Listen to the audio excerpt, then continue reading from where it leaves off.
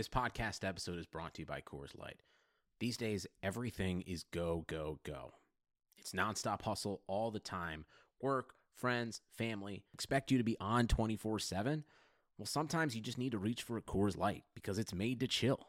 Coors Light is cold lagered, cold filtered, and cold packaged.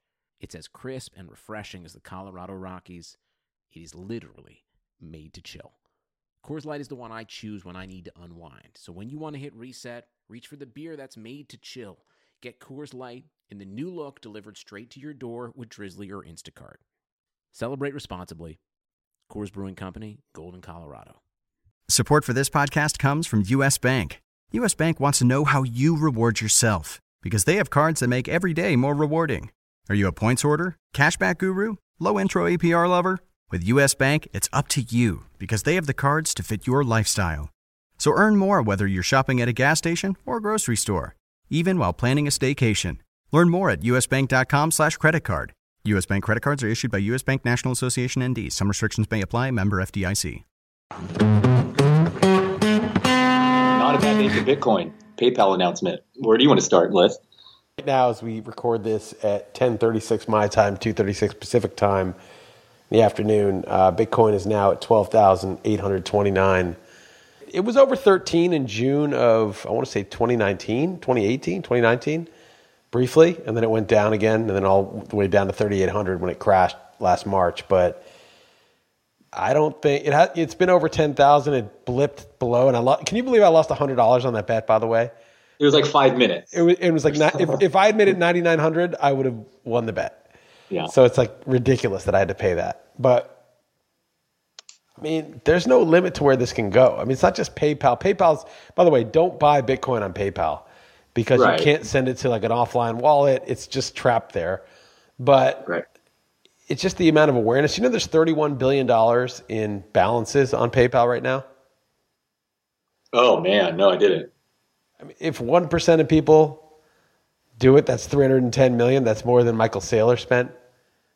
Virginia spent like 250. Yeah. If 1% of people are like, I'll put a little bit in Bitcoin and while I'm holding this balance, my account. There's so many companies that have huge cash balances that are going to start thinking about this. Every day there's 10 million here, 15 million there from small publicly traded companies that are just putting a little bit in here and there. It's just about to explode. Oh yeah, this is still the early phase for sure, but it's about, it's totally about to explode. I was also reading something I never thought of that I'm not sure how much it matters, but how it's like going to rapidly be more mature than even the stock market because it's open 24/7, compared to, just 5 days a week and holidays and whatever, because the trading is just is so much, it's going to mature, catch up to the standard typical stock market. I don't know what that means, but think about banks too. I mean, your bank, I need to get cash.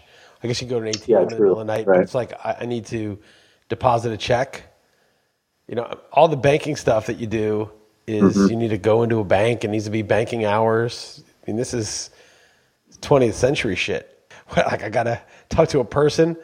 Bank says, you can only withdraw this much. You can't send to this company. You can't donate to Julian Assange. We won't process, credit card won't process the payment. This is my money as long as you're okay with it, Mr. Bank. What's the rule for withdrawing? I mean, it's amazing what we've put up with money. It's like you've earned money. You've done the job. Somebody else decided they would pay you for the work. That's your money. And then yet that money is totally, unless it's in cash under your mattress, which is, some people do that. It's sort of like it's yours so long as the authorities say it's yours. Yeah, man, I couldn't be more excited though about Bitcoin. Just I can only imagine yourself too. But very, very. So here's another thing I saw. The daily news, and it's very, very bullish right now. I saw something that was really good. So Michael Saylor, I like him. What do you think? I mean, it's funny him doing the rounds on like absolutely everything. He's kind of a superstar. I love all the nerds are like so into interviewing him, but I love his answers, man. I think that guy's so bright and he's like on the fly. I like him. That guy's super smart. But he was on Keith McCulloch's show, and it's this. Yes, wasn't that a guy that you recommended, an economics guy? I've been wanting to make fun of you for recommending people. A nutless monkey who said he sold all his Bitcoin a couple months ago. Thank you for bringing it up yourself. Yeah, no, I said these guys called the crash in March. I said I don't know going forward if they'll be right. I never subscribed to his service or anything, but I followed him on Twitter for a while. And these guys are really big about like getting the macro situation right. So they have like quad 1, quad 2, quad 3, and quad 4. And I don't care enough about it to know it exactly, but they're traders. They're not just long-term buy and hold people. And quad 4 is like when everything's crashing and demand is, I think, I could be wrong, but this is completely cratering in the economy, and there's certain things you want to be in, gold or whatever, I guess. Or maybe not. Maybe it's the opposite. Maybe quad 4.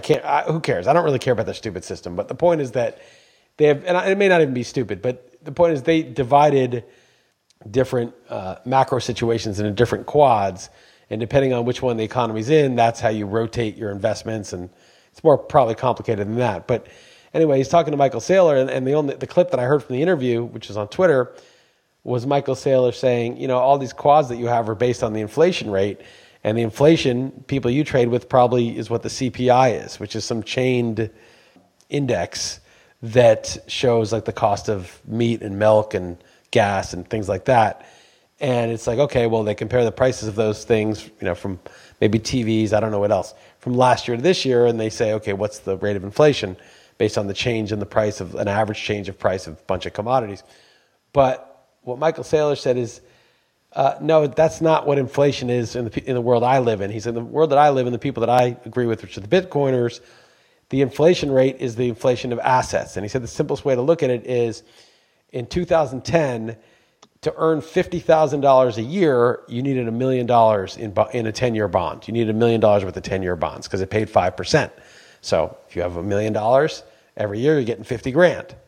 Now you need $10 million to earn $50,000 on the 10-year bond because it pays 0.5%. So he said that's what the inflation level is. And he said if you were to say how much inflation per year do you need to go from $1 million earning $50,000 to $10 million earning $50,000, that's 22% a year to go up tenfold. That's a lot. Yeah. If you price it in terms of assets, he said it's 22% a year. Yeah. In terms of like just the basic, because if you and really the whole economy and that right, and that is not the argument too that Bitcoin is an asset, not a commodity, right? I mean isn't that the argument? Yeah, it's an asset, and commodities are like considered they should be something that's traded, and assets like scarce and something that should be owned, right? Yeah, and right, it's a store of value more than something that is used for consumption and I don't really know the difference between those two, but I mean, it doesn't matter to me. The point that he's making, which is just so smart, is that the rate of return that you can get on your money has changed so much in the last 10 years. The fact that you used to be able to, I'll invest in some stocks and I'll invest in some bonds. Bonds yield, like a 10-year bond is like 0.5%. That's not an investment. And the only reason you would buy that is because you think it's going even lower, and therefore the value of the bond goes up and you could sell it to somebody else. So when yields go down, prices go up of bonds. The actual bond, the reason you buy bonds is for income, and these things don't generate income. So what do you do with your money? Why would people be throwing so much money at these speculative companies like Tesla? Although we do have a listener who assures me that, and I started to rethink it because Tesla's gone up so much. And they're interesting. A lot of smart. I mean, they're kind of relate. A lot of Bitcoin community probably overlaps there. But I think they recently just abruptly stopped allowing. You could return the car within 7 days. They abruptly stopped that. But he's a fascinating person. He's really interesting and polarizing. Yeah, but I just want to get into. I'm very dubious, and my short expired that I spent $500 on worthless, so that was a loss. At 900, and now it's like 2,500, like when you count for the split or something. I don't know, 2,000 something. But I shouldn't have done that because I don't really get it. I don't get why it's going up with the amount of money that it earns and the prospects that it has. But a lot of people just look at Bitcoin and they're like, "This is like fake internet money." No, thank you. And then they'll make all these arguments on Twitter, like Bitcoin's bullshit, and they get all into it, but they haven't really looked into it. They've just sort of dismissively gone one layer deep and made an opinion. And maybe I did that with Tesla. There's so many people who are smart on Twitter who are like, "Oh, Tesla's ridiculous. This bubble is so ridiculous." But people say that about Bitcoin, and it's not about being smart. As we said last week, it's about being curious to go really investigate it. So I don't know when I'm going to do this, but in the next couple months, I'm going to go do a deep dive on it and see what I think for myself. One guy was like, you got to test drive it. You got to actually go and that would be what you do real research, right? You got to use the product. But I don't know if I'm too lazy. I'd love you to do that and report on this podcast. Maybe I will. That'd be sick. There's a Tesla shop in the mall, pretty near me. So maybe I'll do that, but I'm definitely going to at least look into it because I just don't understand it. And I shouldn't be buying or shorting something I don't understand. I just don't. I understand it's a car. I understand a little bit about it. It's a car company and it's a technology company, and Elon Musk is a good hype man. But the Neuralink is also right. It's a big deal if whatever they're going with that aspect too. Right, but you can just attach any kind of sci-fi. We're going to do this, so you can, but they're really displaying chipped in a pig. I watched the whole thing. Okay, maybe it's legit. You've gone deeper down the rabbit hole in that than I have. So yeah. No, please do that, man. I absolutely. I should go deeper in it because it's just stupid to even talk about it unless you've really looked into it. And curiosity is your edge. And I was curious. I am curious about. I'm not so curious about every stock or something like that, but Tesla, there's so many people so stridently that it's a bubble, and so many people who believe in it. And the price moving up is something. That's real. You could have sold if I had bought it or kept the Tesla I had a long time ago. I would have made so much money on it. But price is just, it can be manipulated. It can be a bunch of religious zealots doing crazy stuff, or it can, there could be something deeper than just price. So I will look into it. But I just thought that Michael Saylor thing was so fascinating because it's all the investment in companies, whether it's in Uber or other companies that lose money. How is it possible that companies like Uber can lose money for years and keep getting more investment in it? They have an idea, once they get rid of the human drivers and they have driverless cars, and then maybe it will make money. But part of that is because there is no 5% riskless return, right? It used to be put your money in T-bills and get 3% or 5% or whatever it is. You get something for it.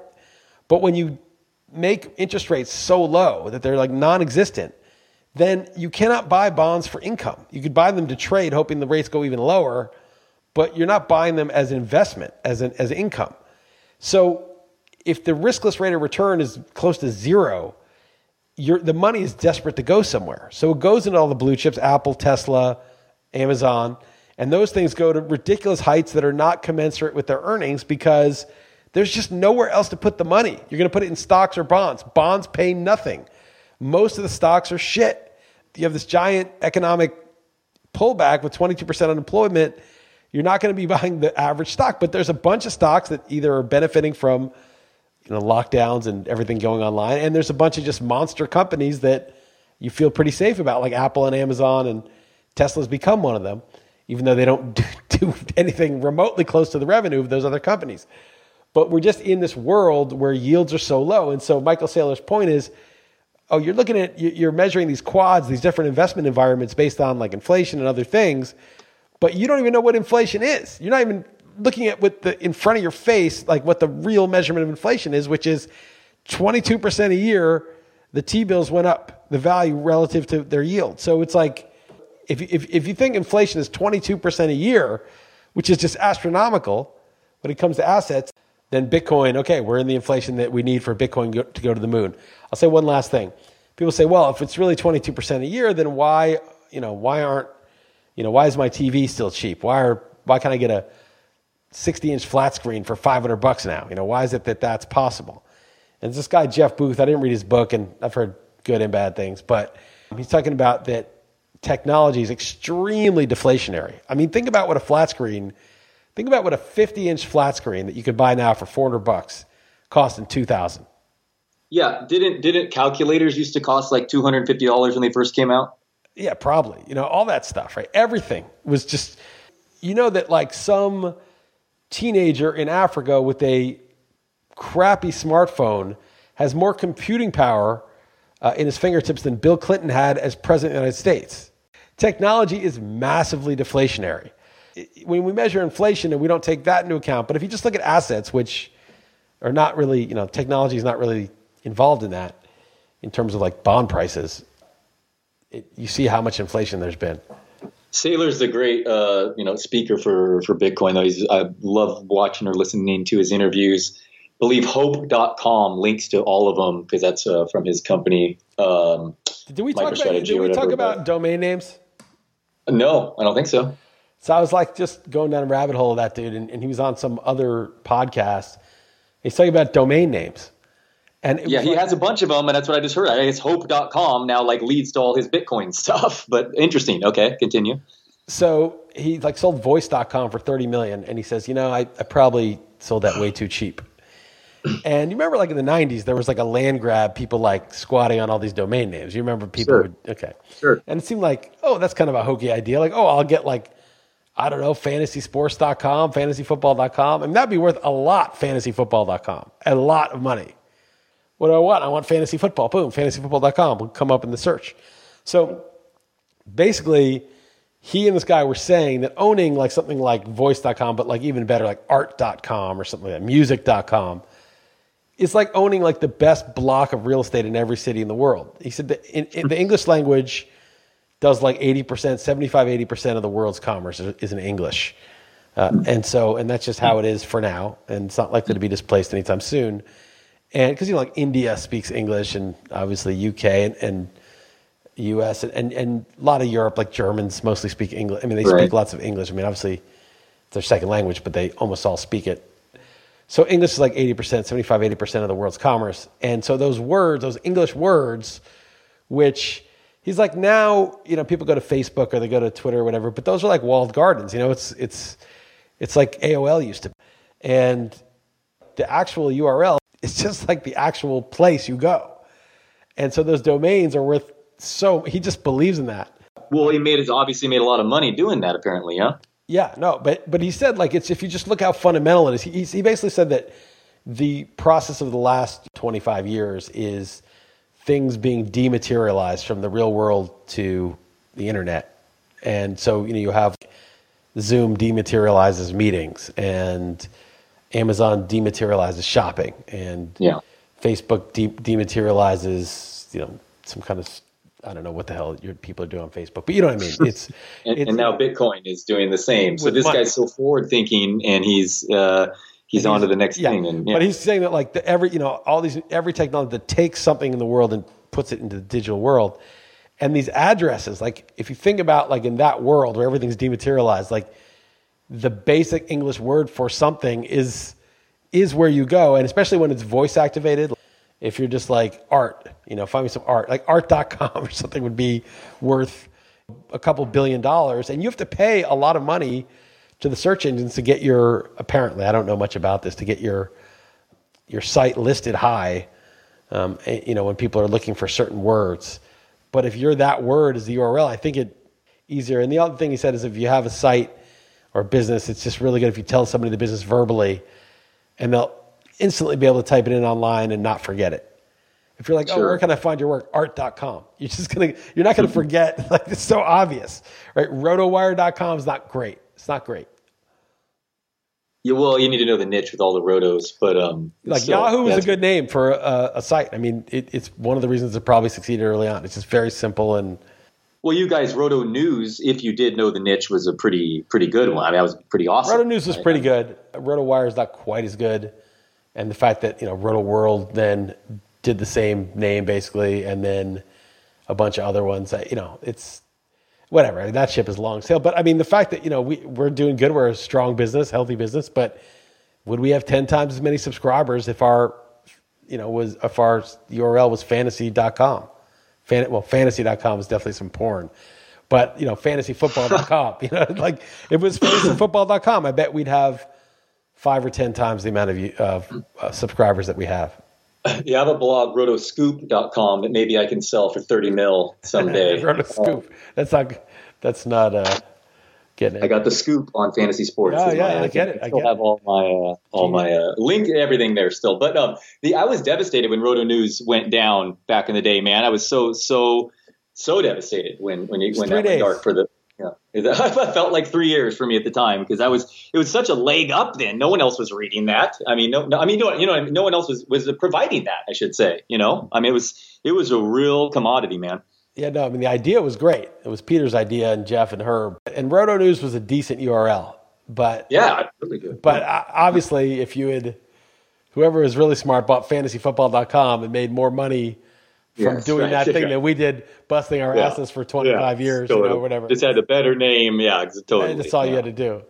Yeah. Anyway. Frustrating hindsight, but yeah. We get in now. Now is the time to get in on Bitcoin, but or I guess ideally a little bit earlier. But yeah, man, I'm excited for it. It's 12.9 now. I mean, by the time we're done with this podcast, it's going to be at 13. I think, I was reading some other guy who's like, oh yeah, these $1,000 a day moves. You think these are exciting? Wait till it's $10,000 a day. Oh man. I don't know. We don't know shit. Everyone's got to calm down. You remember you bought in at 15 when I first told you about it? I do remember that. I do remember that. Pretty soon people are going to be like, dude, you got at 15, you lucky dog. How did you get it at 15? So funny. And I actually, it's also funny that you did lose that bet in 5 minutes. Sorry, your loss, but that is kind of funny that it dipped just for 2 minutes overnight. That's bullshit. It's funny. I bet with that dude. I made 2 bets with that dude. One, I bet that some of those Russiagate guys would get indicted, fraud. And that dude, Kleinsmith, the lawyer, got indicted this summer, but I said March 1st. I don't know why I said March 1st. I just was getting cocky that it was getting close, but COVID happened, and I don't know if that had anything to do with it, but he got indicted in July, I believe, June or July. Kevin Kleinsmith got indicted. So I was right. My timing was wrong. I had to buy the dude a steak. Then I bet him $100 that Bitcoin wouldn't dip below 10,000 before the end of the year. Now, there's still 2 months left, so who knows? But and it dipped to 9,900 something. Yeah, a few things coming up. Like who knows if it totally decoupled from the stock market. The stimulus, is it coming or not? Is the election? All that unrest. A few variables still remain. I guess there's like something, I'm not sure the details, but I know there's a lot of people foreclosures in the next 30 days or something that could pop up. So yeah, I don't know. Still a lot of uncertainty moving forward. That's for sure.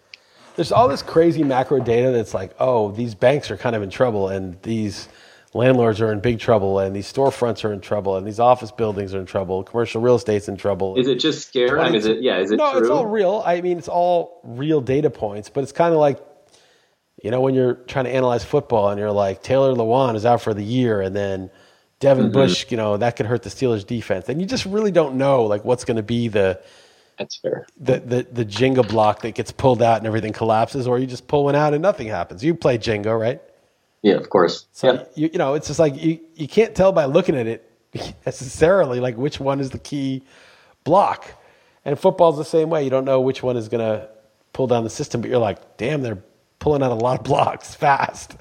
And maybe it's just all, I don't know, man. I stopped making macro predictions. I just love things like to point out just facts, like to get 50 grand, you'd have to put in $1 million in 2010, and now you got to put in 10 million. That is crazy if you think about it.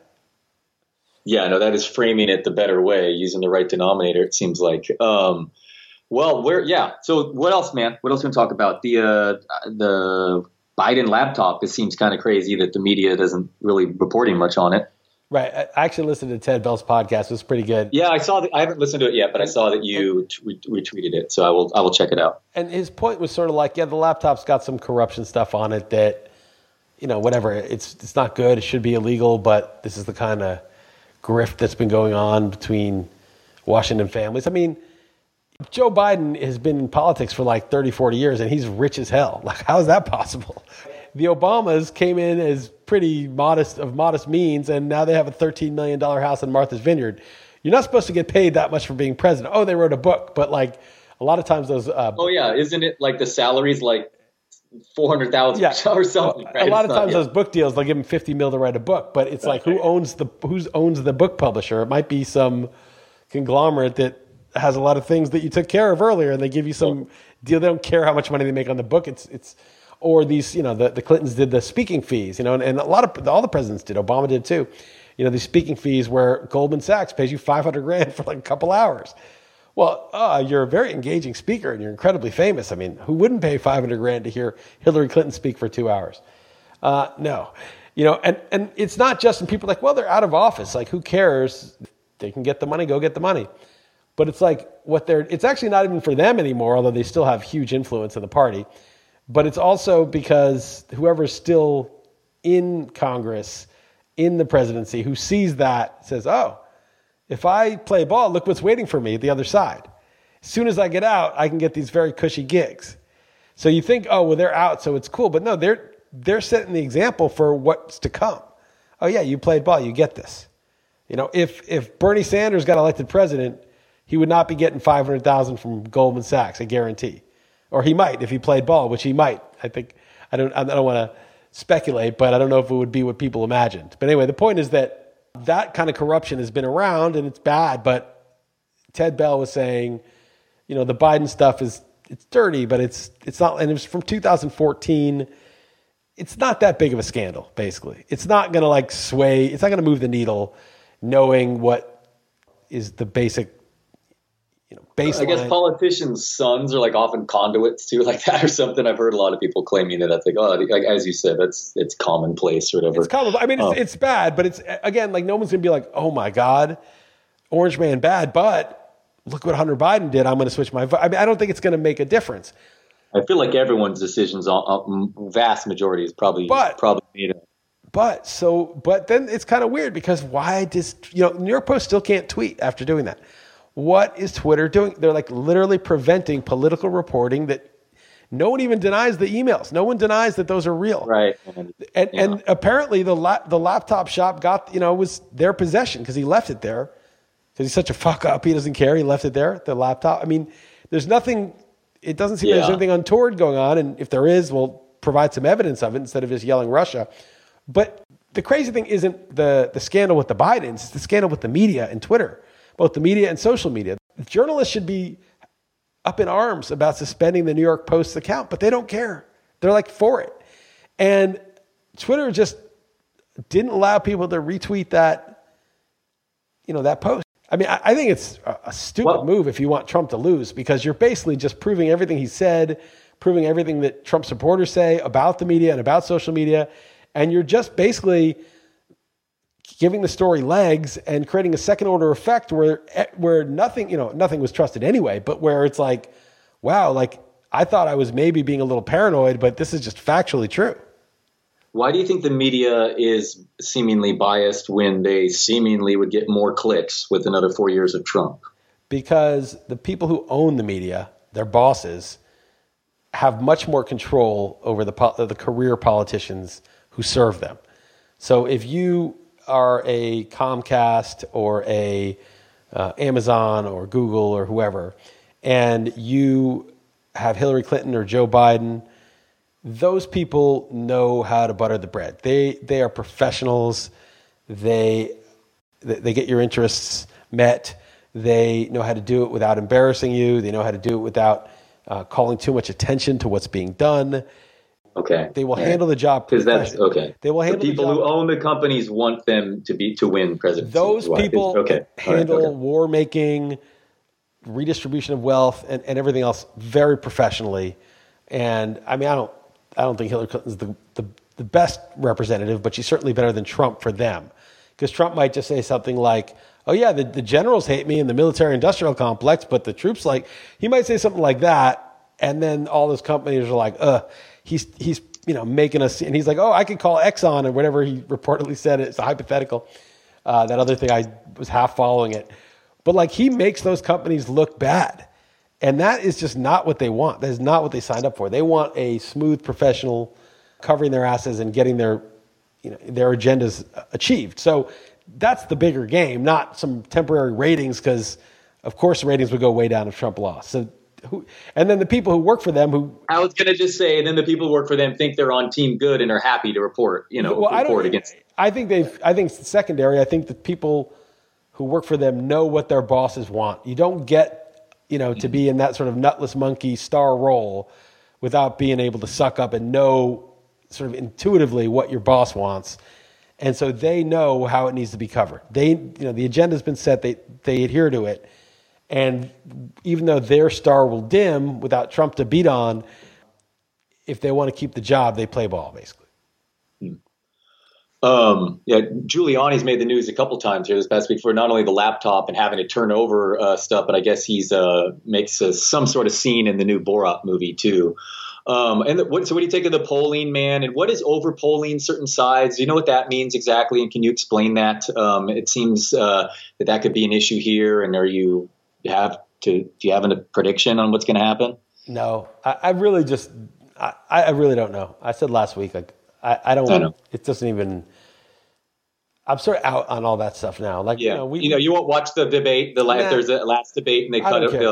I don't care. I mean, I'll read about it secondhand. I feel like asking me to predict a game that I know is going to have some refs cheating in one way, fans doing some cheating on the other side. Like, yeah. I feel like the refs are cheating for Biden, but there might be some fans who put some angel dust in, like, one of the quarterback, like the Republicans. I don't know if there's, I don't even know. Maybe maybe they have refs also, but it seems like the refs work for the Democrats, but there's some dirty business probably going on with the security guards and the fans in the stadium for the other team. But you can't really handicap a football game based on, and then some of the metrics. Like, imagine if, like, you're trying to read, like, yards per play and the metrics, but, like, StatsInc, which is totally crapped out. I don't know what's going on with StatsInc, but oh man, yeah, I'm trying to write about it. Yeah, I don't even know what the hell's going on. But imagine if, like, it's a good timing on this, that your StatsInc provider, whatever your stats provider, is only sending, the stats aren't necessarily reliable. So you're trying to get the YPP, to handle the game, to handicap this game, and you don't even know if the stats are faulty or not, meaning the polls, and then you know that the refs are cheating anyway. So you've got faulty stats, cheating refs, and then other dirty business from fans, security guards, and whoever, who knows what. And you're trying to say, well, who's going to win the game and by how much? And I just feel like it's not even interesting to try to handicap it, to make an analysis of it. Yeah. Okay. All right. Fair. I know before we started recording, you went on and on about how you wanted to talk about Jeffrey Toobin. No, I didn't. But I think OJ had the best take of anybody. It's funny when you're being shamed by OJ on social media. But I don't know if you know who Jeffrey Toobin is. He's like a legal analyst for the New Yorker, and he's just I don't read him. He's muted. He's one of the easy mutes. He was an early mute on my Twitter account. It's one of those just lockstep neoliberal. Picture like the most nutless monkey neoliberal. That's him. But apparently, you probably heard this, everybody. He got caught exposing himself, getting ready to battle the Cyclops during a Zoom meeting with, like, some other 10-minute break. With, like, 10-minute break. 10-minute break. Yeah. You got to battle the Cyclops in the 10 minutes. Yeah. And you ever heard that phrasing before, battle the Cyclops? I haven't heard that one. I like it. So, of course, like, there's like 3 New Yorker ladies, journalists, they're just like watching shock and surprise, and it's like irrelevant to anything important, but it's just funny that it just happened to totally just technology, and a dude like that, like a sanctimonious dick, right? A sanctimonious scold, it just cracks me up. So that's kind of funny. There's one other thing I want to talk about. I went on a little Twitter thread, and I feel like the information ecosystem, the information, whatever you want to call it, has autoimmune disease, in the sense that normally if you're a person who thinks about anything, you're skeptical of authority. Like the president, you should be very skeptical of what the president says, or skeptical of what Congress says, or skeptical of what some pundit on TV says. You should be skeptical, right? Like it's like an immune system to being lied to and cheated and fucked with.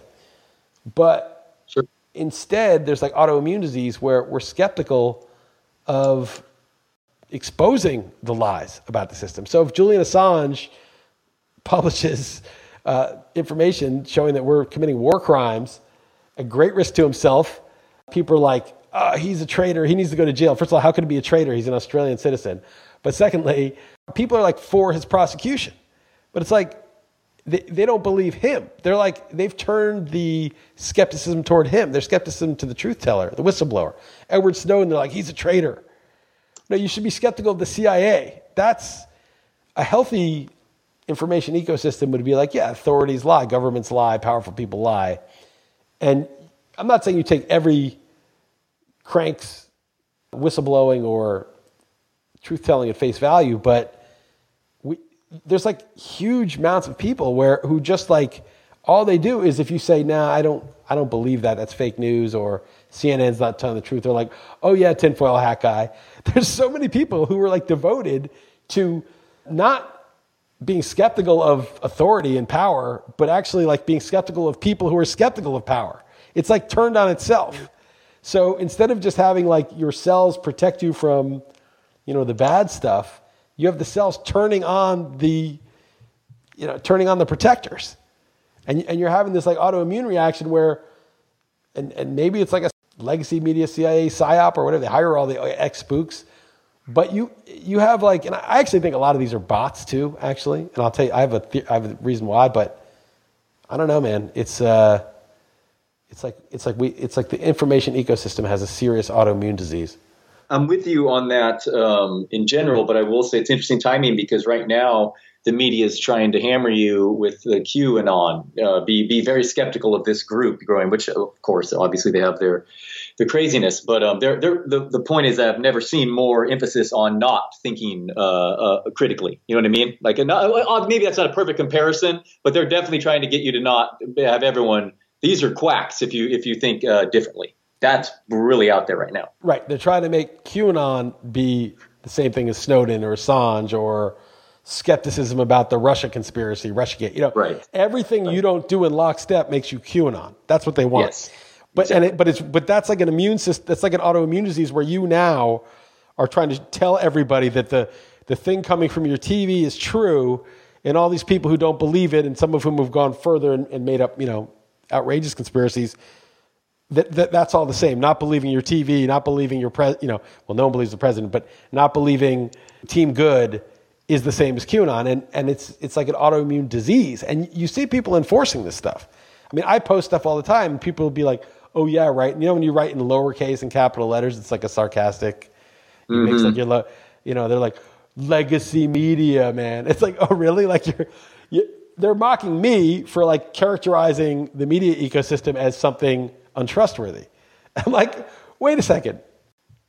You may or may not agree with what I'm saying, but to the extent you're going to bother to tweet at something, shouldn't you be challenging the powerful authority that is telling you, there's sort of the large megaphone of authority that's coming from the media of this is what's happening and CIA sources tell us, not somebody saying, the legacy media has misled us. They're targeting it at the person who objects to it.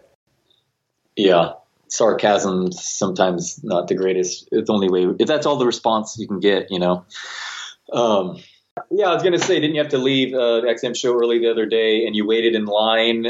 Talk about that situation. So with respect to COVID, I'm pretty careful. Like I see people, but it's usually outdoors. I go to restaurants, but they're outdoor restaurants. I don't wear a mask outside, but I wear it inside in the grocery store. Wash my hands, as much as I can remember to when I go back home. I'm like reasonably cautious. As I've talked about this, I'm not really scared of getting it. I don't want to get it, but I'm not scared of it. It's just sort of like, the way to kill this thing is not to spread it, and the way to spread it is not to get it. And so that's just kind of how I am. So I got to get a Portuguese driver's license because you have to do it within 180 days. It's been 4 years. So when I drive, which I don't even know how to drive a stick shift, which is all we end up getting. So Heather drives. When we get an automatic, I drive it, but she's going to. Heather's going to. Oh, you don't. So I don't know. Right, I'm from New York, so I have an excuse. Like it was like didn't make any sense to drive one of those. No one had those, and I always had an automatic. But anyway, so she's going to take me out driving to learn to drive a stick shift. But I also have to get a Portuguese license because if I'm driving a lot and I get into a fender bender or whatever, like insurance is not going to be happy if I'm using a license that I'm not really supposed to be using. That's not very real man to not know how to drive stick, by the way. Neither of us. No, I know. A real man drives only stick. Yeah. On a steep hill in a city. But sure. But the point is that I've she took me out for a lesson or two. I'm sort of getting it, but I'm not ready to drive in like Lisbon traffic yet. We got to start the process of getting. This is kind of a boring story, but we got to start the process of getting a license. And there's so much bureaucracy here. So the first thing I had to do, I went to this driving school, and I had to go to a doctor in the driving school, make an appointment, and just get do an eye exam and just basic, or just make sure I'm physically fit to drive. And so I go, I make an appointment, I go, and there's 8 people waiting, and it's downstairs in this dungeon basement with no circulation. I mean, people are wearing masks, but it's this is if I were breeding COVID, this is the place I would choose to breed it. It's a dank, dark, shitty building. And I can't believe these people are sitting. And so I'm like going back upstairs, going down, but they call out your number and you can't hear it. And I didn't want to miss it. Oh man, what a fucking, in 8 months, I haven't gone in a place like that once, not once. No ventilation down in a bay. I'm like sitting there waiting. I'm like, what am I doing? This is so ridiculous. Anyway, so if I end up with COVID, you know where I got it. So I was been super safe and cautious myself on this past weekend. Took my daughter and watched to a get together, watched Lomachenko fight. He actually got upset, and she was just so happy to play with kids like she hadn't been. It was just like going crazy, calling me the best dad ever on the way home, and it was just like, man, what a weird time, you know. But anyway, so I put myself at more risk, but you were in a dark dungeon that sounds even worse. Yeah. I mean, I was like, I may as well have been like sodomized in that dungeon. You know what I mean? It would have made no difference in terms of my COVID risk. But the other thing is, it's like Sasha sees friends all the time. She's at school. And my daughter is too. Oh. No, my daughter is too, because I know that Jeff was asking that, but the public schools in California aren't, but private schools are. My daughter is too, but it's just I don't know. Maybe it was not any different once she's in all the floodgates, or once you're back to school. I guess it's all for whatever. You're right. The floodgates are open at that point. Yeah, no doubt. All right, what do you talk football? Yeah, let's do these games. Well, before we get to the games, actually, we did want to ask you one thing. Is I've only had DirecTV. And never listened to Scott Hanson. I have heard him on a podcast with Adam Levitan, and he was quite entertaining, I will say. And Andrew Siciliano is actually neighbors with a buddy of mine. So those are my only connections. I want to hear your thoughts on Hanson. I hear you have a hot take. No, it's not the hot take so much as he's fine. Like, it's a hard job. You know, it's a lot of dealing. But I couldn't stand Kurt Menefee either. Scott Hanson, they're cut from the same cloth. They're like just super enthusiastic, cheerful dudes. And you know how it is. You're living and dying with this shit, right? You got NFC, high stakes. You got Against the Spread, Super Contest. You got Survivor, whatever it is. And this guy's like, oh my God, did you see that interception? Let's watch this again. That is that's an incredible interception. You know, everything's like that. And I compared it on XM to like my daughter brings home some of her friends and we allow them to eat too much sugar. And they're like running around the house like maniacs. And you're trying to work or trying to deal with something. And you're just like, getting enraged because you're like, just calm the F down. Like, it's just, you know, and the XM show it's like you fed them a bunch of sugar and then went to someone's funeral who had committed suicide and they were like jumping, bouncing off the walls. And you're like, you know, I'm at the funeral right now. Something bad happened to my fantasy team, or I'm very upset about something that happened on the football field. And you're acting like this is the funnest thing ever. And what happened was last week, there's only 2 games in the afternoon. They're both blowouts and both I was on the wrong side of the spread. And I just was like, dude, I just can't take this shit anymore. I just can't take it. I can't take the cheerfulness about this. It's just like, I don't want to listen to that. And it's like listening to an annoying, cheerful conversation like on the bus that's overly cheerful for too long.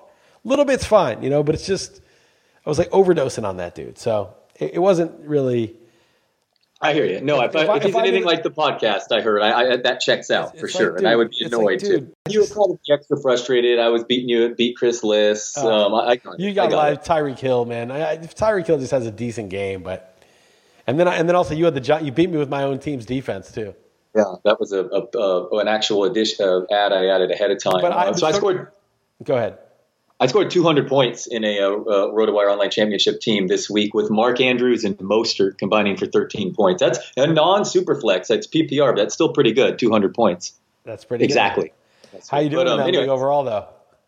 I think I don't know. They're all okay. I have a lot of Henry, man. So hopefully we're moving on up. My teams are looking better. My fantasy teams actually had a pretty good week. Bad week against the spread for me, though. I think everyone did, didn't they? We've been terrible, yeah. So my primetime team is, I think, in 24th place.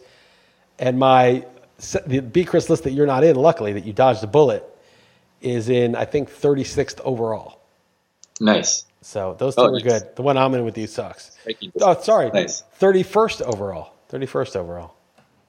Nice. So knock on wood, I lost Dak in those 2 teams. So those teams are, like a lot of those points were gotten by a guy who's no longer playing for them. Right. A classic. I'm looking at none of them are jumping. I'm pretty good in the classic and silver bullet, but the online teams need to pick it up. All right, let's pick it. Speaking of picking it up, let's do against the spread here. Go ahead. Where are we starting? All right. Thursday night. Giants. Yeah, I actually haven't done staff picks yet, so I don't even know you. I didn't even look at who you have, so we're just going to be going on a clean slate. So I actually got lucky. I made this line 4.5, and it was 3.5 Tuesday morning. I was like, shit, I'm on the Eagles. But then it moved to 4.5 by the time I wrote Being the Book. So I took the Giants. But you see how little conviction I have in this game. Yeah, and the line. Sorry, what line did you say you used for 4.5? 4.5. Oh, okay. Yeah. I think it was like 3.5 when I sent it to you last night. But I took the Eagles. Danny Dimes, first touchdown since week 1 last week. I could see Slay shutting down Slayton, so they may not move the ball, but whatever. Not one that we would use. What you realize that the two people whose names start with the letters Slay are both named Darius, and they're going to be guarding one another. It's very weird. Super weird. All right, Browns at Bengals. Yeah, I took the points here. Another one I thought that it was a spread's pretty spot on though. Mayfield's bad, but I think the spread's on this one. I would use the Bengals. Oh, you do like Bengals that much? Okay. Right. I just think they suck, but the Browns laying more than a field goal on the road, I don't see it. Nick Chubb, I think, was a big part of that power running. For the Browns. Oh yeah, 3.5. I like more. I saw the insider showing 3, and I'm with you at 3.5. I do like that more. Okay, and it's just like with Mayfield throwing a lot, that's a recipe for failure. Cowboys pick 'em at football team. It was Cowboys -3 initially, but I made this Cowboys +3, so I would also use the football team. Yeah, I like them. I earmarked them as one of my 5 favorites. And I don't think I'm just being bitter after being spectacularly wrong with Dallas last week. I think Washington has a way better defense, and I think Kyle Allen's been more than competent. So, short traveler, whatever. I guess Dallas, I don't really like going against teams coming off an F- performance, but still, I think Washington's going to win this. Yeah, also, I like Ron Rivera. They asked, first of all, he went on 4th and 4 after a running into the kicker penalty at the end of the half. They got a touchdown, and then he went again for 2 to win the game and killed me against the spread, but it was still, a good move.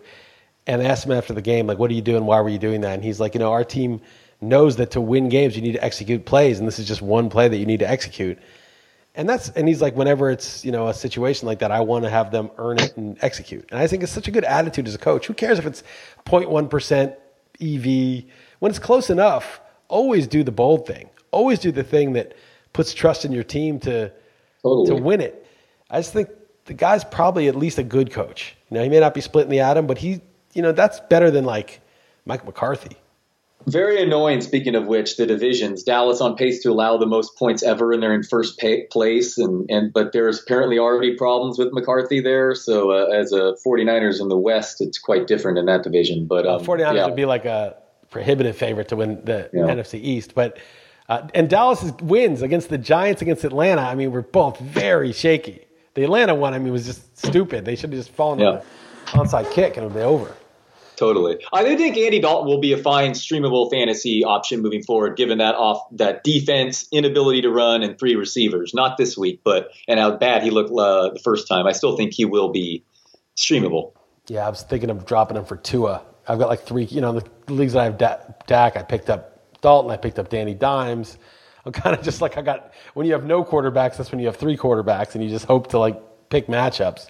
Right. I was thinking about picking up Tua. Just like, who knows? What if he's really good? Totally. All right. Lions +2.5 and Falcons. I took the Falcons here. They look a lot better with the healthy Julio, the new coach and all that. But they've also allowed the most yards per play in the NFL. So this, didn't love it, but I took the Falcons. Yeah, I made it 2.5, and it is 2.5, so I took the Lions, but that was a total coin flip. Panthers +7.5, the Saints.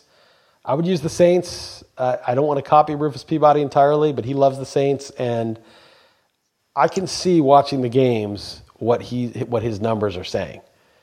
The sense that the Saints look like a good team, even if they lose to the Raiders or even if they haven't played great in a couple of the games. They still look like a team that has a lot of success down in and down out, like offensive line, defensive line, and they get Michael Thomas back presumably. So I'd lay the wood.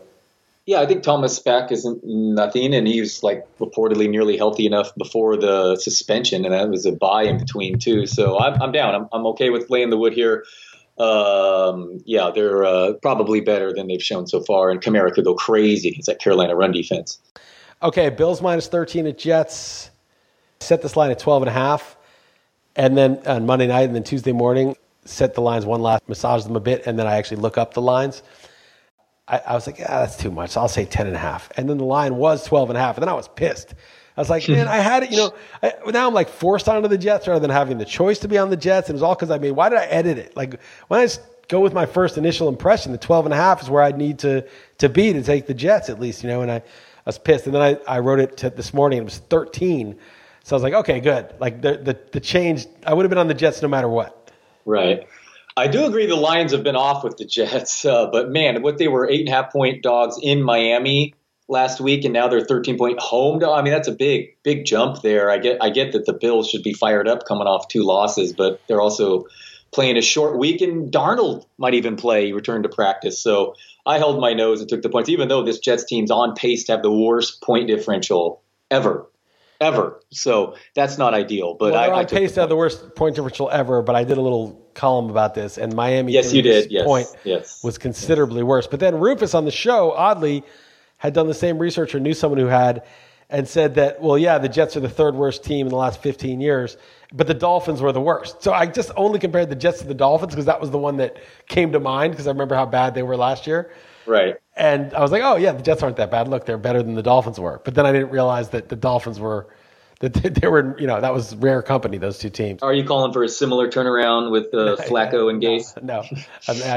In the column, I distinguished that it's unlikely they go 5-4. But the thing about the Jets, obviously, and this is trite, and I used to think about this more, but especially in a case like the Jets, the book can't have everybody betting the Bills and the Bills winning by 20 and then just paying out millions of dollars. They can't have that happen. So they need to get action on the Jets. And it's not going to be the Joe Schmo, yeah, I think this is the Jets' day. They're going to bounce back. It's those guys aren't going to be betting the Jets. It's going to be the professionals who are like, all right, you take Joe Schmo's bet on the Bills and I'll take the other side of that, basically. It's got to be the professionals for a bet like this. And so the book has to set it high enough so that the professionals are like, yeah, I'll take that. No problem. They don't want to set it too high because then the pros are going to, put even more money down and they're going to have the opposite problem. Right? But this is the number. So I feel like the true number's got to be lower than this.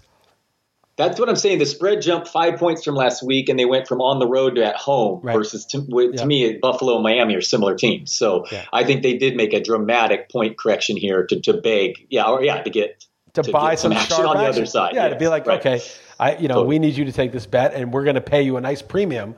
And the sharps are like, "Ooh, you're giving me 3 points more than this is worth. Done and done. Great." Yeah. I think that's exactly what's happening. And again, the Bills could win by 30, but.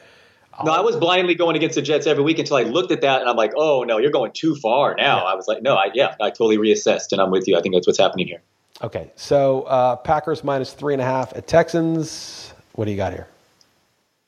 I like the Texans if it's more than 3. I get that Rodgers should bring his A game after last week. By the way, thanks for talking us out of the Bucs, man. I would like that. I didn't feel so great when it was 10-0 right away. Thanks for talking us out of the Bengals. Yeah, okay. Yeah, I know the Colts, you're right. Yeah. Wait a second. No. And that is incorrect. I'm too lazy to splice tape from last week in here. I didn't talk us out of the Bucs. I said, if you want to use it, you can use it. I just said, I have the Packers, but I don't feel strongly. And you easily could have used the Bucs. But you actually talked me out of the Bengals. You liked the Colts.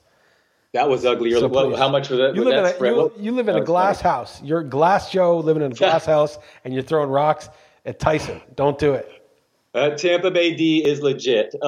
Anyway, their left tackle, Bakhtiari, is banged up. Man, Watson's so good. He was so pissed losing that coin toss because he knew that meant the game. So unfair that with a combined 78 points or whatever. Obviously, coin toss. How is that fair?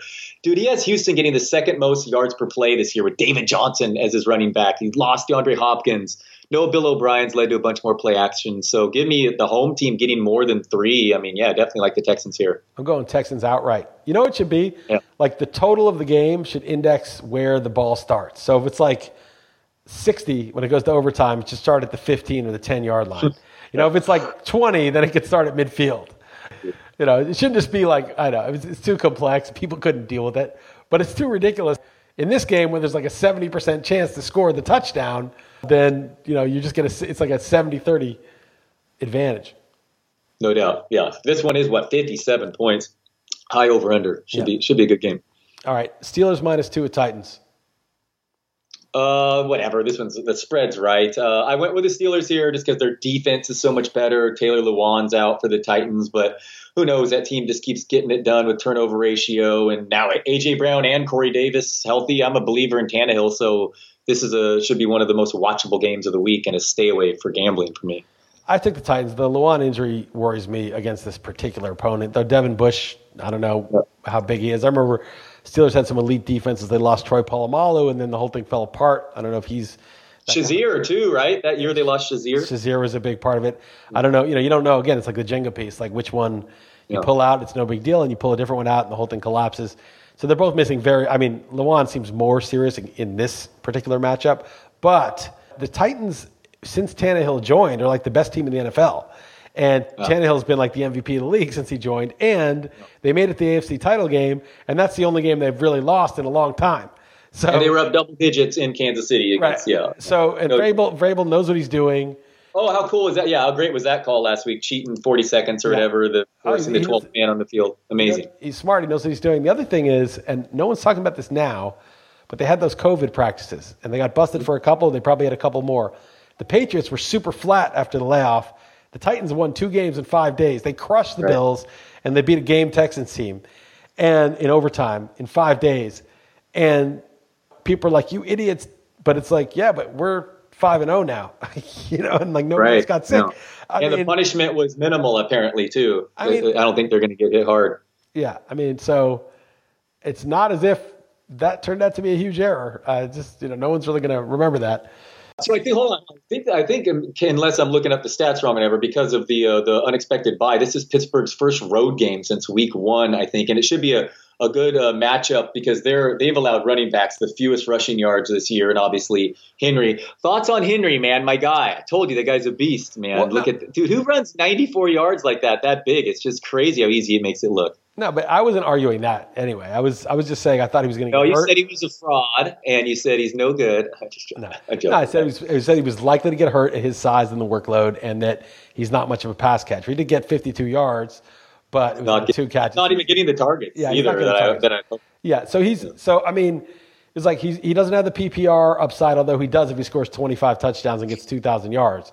It doesn't really matter at that point. So, I thought he was an injury risk, and it's been week 6. And if he's out for the year tomorrow, then you'll be like, you were totally right. Because my take was he's really good. I wasn't like, I just said, no, receiving is nothing, and he's an injury risk. But it's crazy that Tannehill's also put up numbers too. That's interesting. I was talking about that with Jeff today. I was like, if you have a running back like Christian McCaffrey or Kamara or even Barkley when he's healthy, yeah, it hurts the quarterback because he's going to score touchdowns, but they're also going to get so many, like Kamara and takes short passes and runs for long touchdowns. You're like, that's helping the quarterback. That guy threw an 8-yard pass and got a 70-yard touchdown. There's no conflict between quarterback and running back. And I was like, the worst guy for the quarterbacks, like Henry, who gets 30 carries a game and does nothing for his quarterback, but somehow Tannehill is also crushing it, even though Henry is crushing it too. It's very strange. Yeah, I don't know how sustainable it is, but they run a super fast pace, and they have both the worst red zone defense and the best red zone offense. So just a ton of touchdowns being scored. I think they've allowed 14 of 16 red zone trips to result in touchdowns, and yet they're still 5-0. But should be a fun game between 2 undefeated teams. Big Ben does not look totally back. Where do you rank? I know you never answer fantasy questions on this, but I'm just curious. Whom would you rather have on your team rest of season? I would assume obviously Juju's a distant third, but Deontay or Claypool or Juju? Probably Claypool, just because Deontay just can't be. He never stays healthy, so I can't really. He might end up being really good, but it's hard to say. But Claypool is like. He's like what Evan Ingram was supposed to be if he was a football player. Like he's 6'3", 240. And runs a 4.42, and that's like Julio Jones, Calvin Johnson freakishness. It's bigger. He's bigger than those guys. He's more dense, stronger than those guys, and he's not quite as fast as them, but he's still 4.42, which is like as fast as OBJ. He's like as fast as OBJ, but he's the size of Mike Evans or bigger, actually heavier, and he's good. He looks like a football player. He takes handoffs. He looks like he moves well. He's not like, he's not like not coming back for the ball like Evan Ingram or not. He has awareness, it looks like. So he could be just a complete monster, like another DK Metcalf. DK Metcalf's even faster, but just one of those guys that's like, there's no player on defense that can deal with this. Yeah, the weekly goal line carries help fantasy value too. But Juju, I think, is a distant James third. Conner, though. The last thing you want to see is them handing off to some receiver at the goal line. Yeah, Connor's been great, though, since week 1. But, yeah, I think Juju's a distant third, man. You look at his ADOT in that situation, I think he's a way distant third. But you're right, Deontay can't stay healthy. All right, next game. Seahawks minus 3.5 at Cardinals. I took the Cardinals. They always seem to play Seattle tough. And they're just a weird team. Like, Kyler Murray is so weird. He's, like, impossible to stop because he's so fast.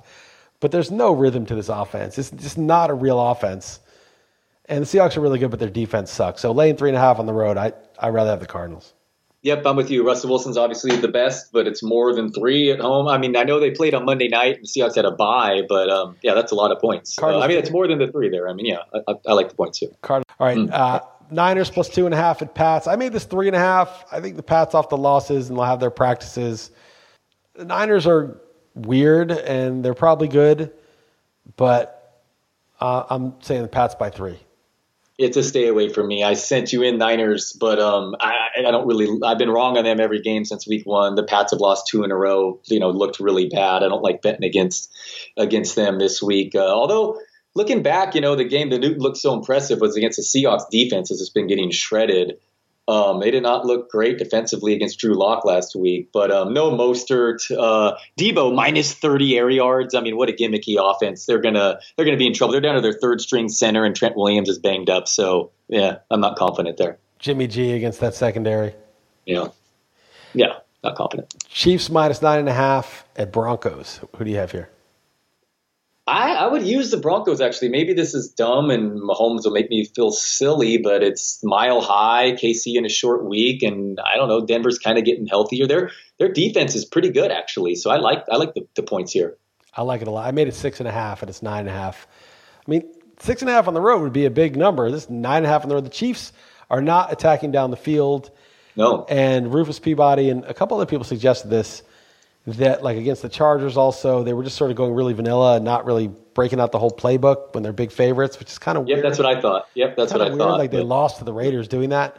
But it's like if the Chiefs aren't throwing to Tyreek Hill and Mecole Hardman, who I had in my lineup, so annoying, then, yeah, Mahomes killed them on a couple scrambles, and they're still good, but you're not like, oh, the Chiefs can name their score if they're not attacking. If it's all just if it's CEH and short passes. It's not that scary. So I agree. I'd use the Broncos too. Yeah, no, they ran more than Andy Reid coached team last week. He's coaching 22 years or whatever. So I think their offensive line is an issue. I like KC's defense. I think it's underrated. But again, Denver's defense is pretty good too. And a healthy Gordon and Lindsey is kind of interesting against that KC team. I think it would help too. So yeah, I would consider using that. All right, Jaguars plus 8 at Chargers. I made the 7.5, so it's a coin flip. I took the Jaguars, but I don't feel strongly about it. Kept going back and forth. I took Chargers. Don't feel strongly about it either. Okay, Bucks minus 3 at Raiders. I made this a pick 'em.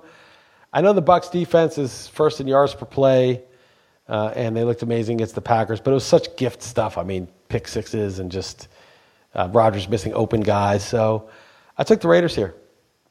Raiders defense 3rd worst in yards per play, so couldn't be much more different between the defenses here. But they're coming off a bye. Tampa Bay a huge win. I know it's some possible COVID outbreak there to pay attention to. It's a Sunday night game. Ronald Jones is so good, man. I keep hyping him. He is just he's ridiculous. I hope Fournette just stays away there. I don't even have Ronald Jones many places, but man, I keep ranking him aggressively. He's looks like such a beast. He just runs hard and aggressively and quick, and he just looks like a really good early down. Like if I watch him and I watch Josh Jacobs, Ronald Jones looks better than me.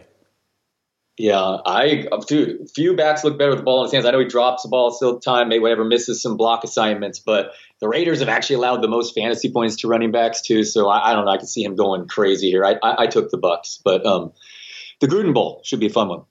Yeah. All right, and then actually, I have something to say about this. Well, actually, I took a note here. Hold on. Do you know that the Wynn has closed during the weekdays now, and it's just going to be open from Thursday till Sunday, man. Las Vegas is that's like a 2,000 room resort. The biggest one on the Strip is now just open from Thursdays to Sunday.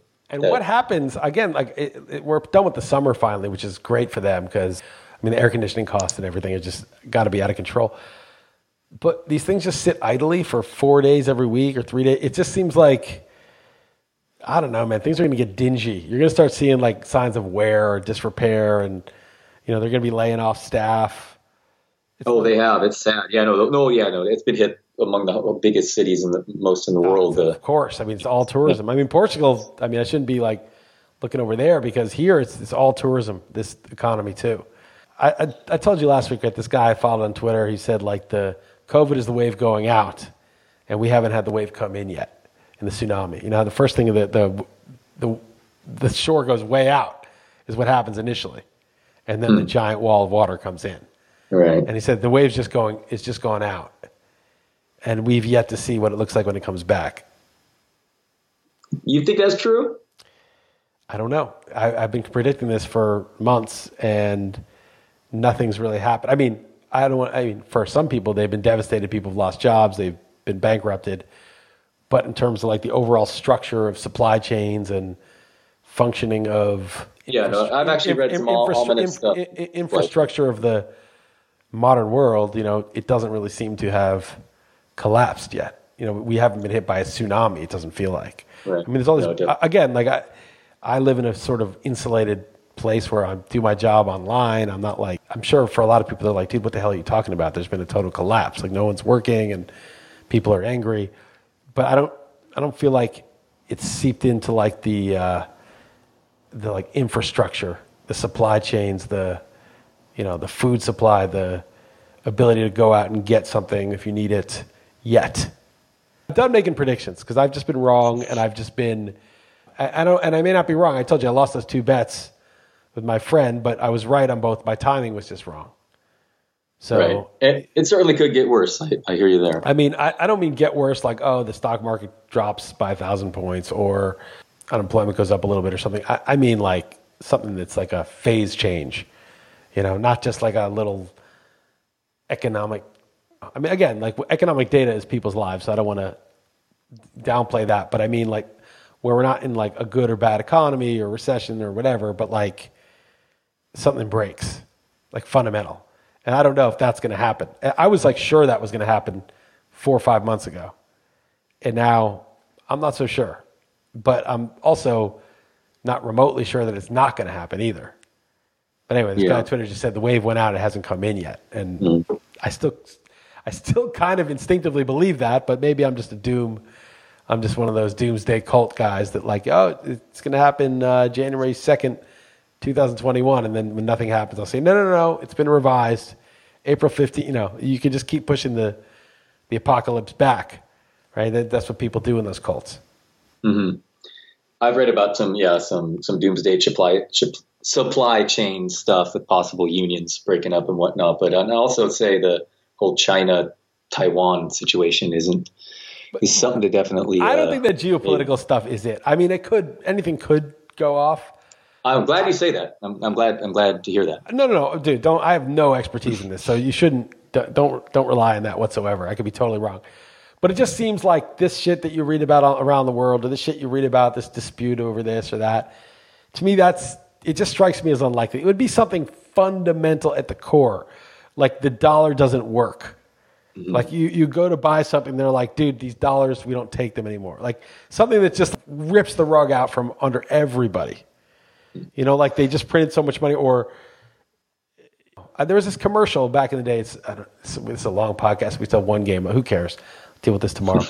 But there's this commercial in like the internet boom, like late 90s, early 2000s. And I don't know why I remember this. I remember it because I felt like they had the wrong interpretation. So these guys set up a website and a product, and we're live, and they push the button. They're all gathered around the screen, and it's like one buyer clicks, so it goes to 1 ding, and they're like cheering, 2 ding, 3 ding, and they're like, woo, this is great. And it's like to 10, and all of a sudden it goes 20, 30, 40, 50, 100, and like thousands of these things start coming in, and they're all like, and then the message of the commercial was, you have to be able to execute on this or something. You need our software to execute or something.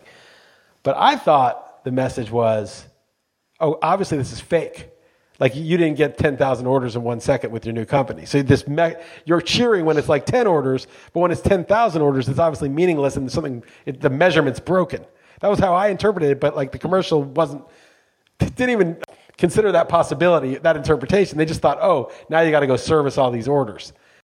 And the reason I thought of that is because the money supply could be like, oh, look all this money I've got. Oh, this is amazing. My stocks are at like all-time highs. And like the idea that like it's going up, like the ticker's going and you're celebrating. And then you go to actually try to use it and the system's frozen. It doesn't work anymore. The banks are insolvent. There's credit card companies people won't take a credit card. That's what I'm talking about. That kind of fundamental systemic financial collapse, not like, oh, we had a hurricane here and it wiped out some of this, or we had unemployment numbers, or we had the stock market drop, or we had a dispute and this supply chain for this product is not, available.